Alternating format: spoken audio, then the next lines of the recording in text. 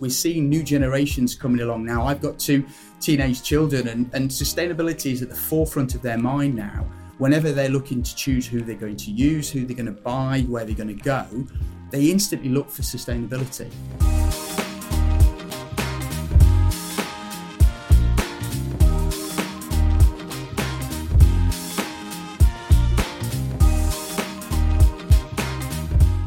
Hello, I'm Holly Mackay. And I'm Ishita Cabra-Davis. Welcome to our extra show where we talk about today's insights for tomorrow's challenges. Yes, whether you're an aspiring startup, a savvy small business, or leading an established enterprise, we're going to bring you expert thinking on the big trends impacting businesses everywhere. So Ishita, tell me what's coming up today. This week, we're talking about seizing sustainability opportunities. What are the biggest opportunities out there, and why is it so important to act now?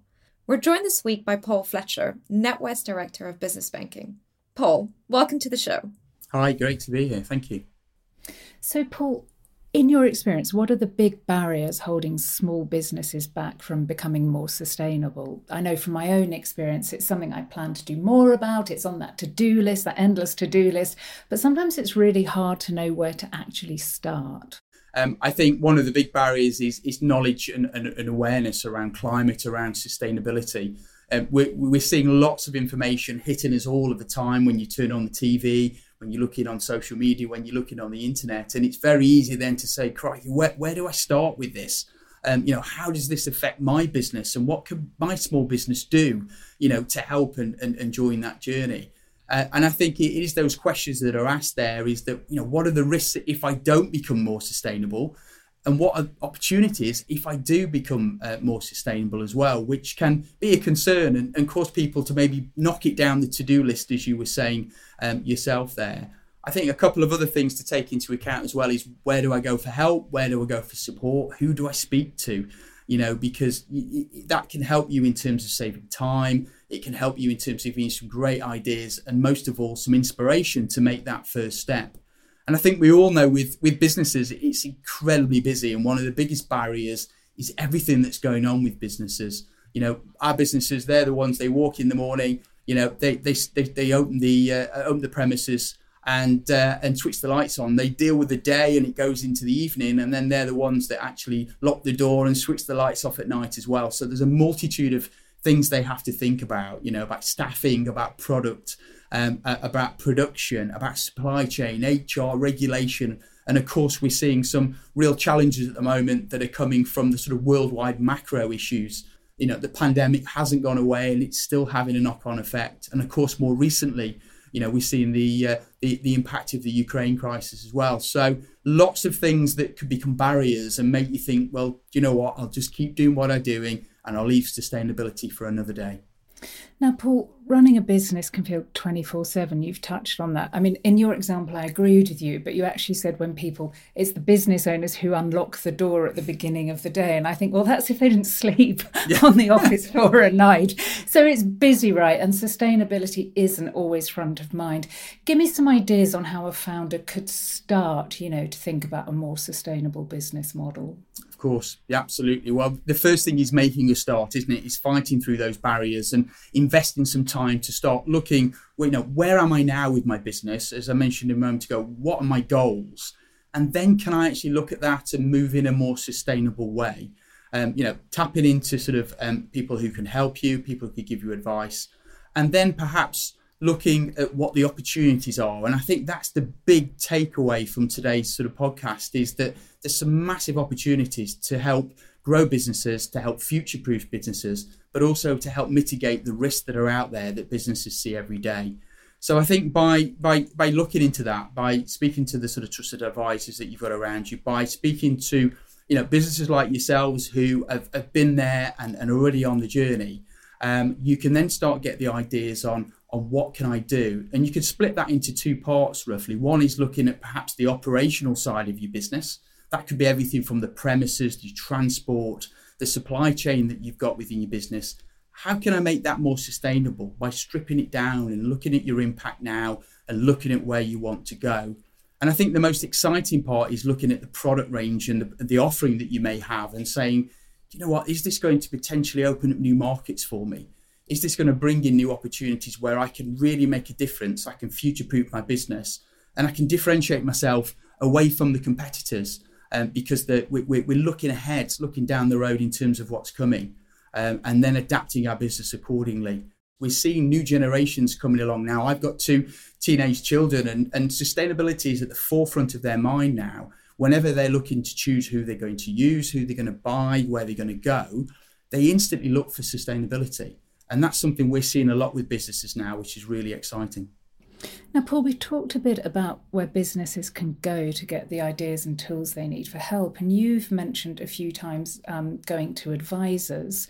I've got a great network of advisors who've been invaluable to me and my business. But they take time, don't they, to find. How would you suggest to people listening at the start of their journey, where can people go to look for these advisors if they don't have that network today? Absolutely. Yeah, very, very true in what you say there, Holly. I think, as I mentioned before, look at who you already know and start the conversation. One of the things that we're finding when we speak to businesses is a number of them are already on the journey. A number of them are already down the track in terms of sustainability. And you can ask them who they've been speaking to. What have they been doing from there? You could go to your accountant and speak to them. I know that may be seen as sometimes a little bit of an old-fashioned view, but the accountants that we're dealing with in the East Midlands are very progressive around what they're doing. They're being able to talk to people about what changes they can make, the financial positive impacts that could be there as well around taxation and grants. But there's various business groups as well. We work closely with the local chambers, the Federation of Small Businesses, who are again making changes to the advice they give. And suddenly then you're opening up that exciting network, as you say, Holly, that people who are at various stages of their sustainability journey, one, they can inspire you, and I think that's the best part about it, but they can also save you time, potentially save you money, and introduce you to people who can help you and really make a difference. I've personally also found that going to a lot of events to even network with people and learn more about the topic at hand, sustainability, because what does that mean? It's such a wide topic, but going to industry specific events has really helped me even build out my network, because you kind of sometimes don't have those people in your existing network. And I think that's where going to these events on your own alone has been one of those practical tips that I always recommend to someone. Absolutely. It's a great tip. And we're seeing more of these events coming along now. I think a lot of them are virtual. So if you are a little bit nervous about going alone, then you can do that. I guess what you miss out then is interacting with people, having a chat with them over a coffee and really finding out and asking those what you may feel are stupid questions, but there's no such thing as a stupid question. Everybody's been in that position that you're in before, and they can really help and make a difference. And then you suddenly realize you're not alone. You suddenly then get inspired by what they've done because you realize they've been through the same journey as well. So that's a great piece of advice. Thank you so much for all those tips and ideas for small business owners on how we can start to think about sustainability in our business. Thank you. It's a pleasure. Thank you for having me.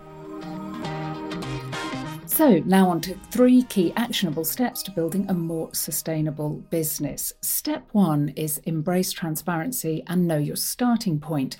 Ashita, what was your starting point? I found that when I was founding my startup, I really found that there was no one size fits all, especially when it comes to sustainability, because everyone's business is so different. So it's really about assessing individually the impact of running your business on the environment, and then identifying the room for improvement, the biggest areas that you have out there. Oftentimes that's really reviewing your supply chain. So things like sourcing locally through suppliers, which I think is super relevant because of Brexit. And also things like, looking and working with suppliers who do have sustainability credentials, wherever that's possible, so as to, minimize the emissions that you have on the planet. And moving on to step 2, start small. So Holly, where would you start? I love hearing those words, start small. There's some obvious things we can all think about, whether it's ridding your workplace of plastic cups, switching suppliers to a more sustainable one. You've just touched on that, Ashita. For me, the one single thing that all business owners can do that I believe will make a dramatic change is perhaps counterintuitively to look at your workplace pension for your staff. So all employers have to set up a workplace pension. And actually, where that money is invested on behalf of your staff can make a really dramatic impact on the environment. But for me, that's one relatively small, quick step that we can all take that will make a really dramatic impact, I think. I suppose put your money where your mouth is, right? Totally. And it's sort of hidden, right? Because pensions are this strange, opaque thing that no one really fully understands. But at the end of the day, that is just a pool of our money which is being invested. And the Make My Money Matter campaign think that 10 out of every £10 in pensions, up to £2 of that is somehow connected to deforestation, right? So you start to see how you can actually make a big impact and make your money talk, as you say, Ashita. Love that. And I need to go and look at what we're doing in terms of our pensions that we're providing to our employees. Step 3, Ashita, is stay committed and unlock people power. How have you used people power on your journey? Yeah, I think decarbonization, fancy word, right? But really all about, how you can have a positive impact on the climate. It's not an overnight journey, and it's something that you really need to plan. So it's a step-by-step process. We just gave 3 steps. So it's really about working towards realistic goals.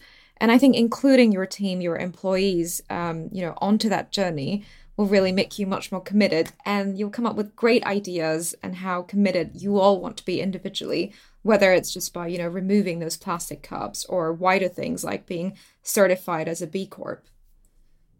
I think also, as well as asking your team, for me, it's about asking the customers as well. So asking your customers what it is that they care about. And we've been tracking this at Boring Money over the last sort of 3 or 4 years. What do people really care about when it comes to investing their money sustainably? And we've seen over that time, for example, sort of trends have shifted a bit. It used to be all about the environment, but recently more sort of social aspects have come into it, awareness about fair pay and working conditions. And so sort of I find touching in with our customers, with our readers sort of periodically is a really good way to make sure that as a business you're aligned with sustainability through the lens of what your customers actually expect from you and what they want. Extremely relevant, because I think everyone's been talking about how your business actually, isn't just a brand, it's a community. So including and involving your customers, taking them on that journey with you and being really transparent. I think that's what people resonate with at the moment as well. And I think, Ashita, what's really key about this as well is it's commercially taking that opportunity as well. So we're not just talking about sustainability because we think we should do the right thing in inverted commas. I think there's no shame in actually looking at this and saying, I personally as a founder want to do that and I want to get on board with this, but actually commercially it's a good thing for me because it's what my customers expect. It's one of, and particularly for a business like yours, if I look at it, it's one of your key USPs, isn't it? So you've done a really nice job of intertwining what you personally want and stand for with something that hopefully, will go on to bring you a lot of commercial success too. Thank you, Holly. Well, that's the end of our episode today. Thank you so much to Paul Fletcher for his sustainability know-how. And thank you to our listeners. We're here to help equip you for your business journey, and we hope you found today's episode useful. And if you're looking to find out more on this topic, discover resources and information on the NatWest website. Thanks everyone. See you next time.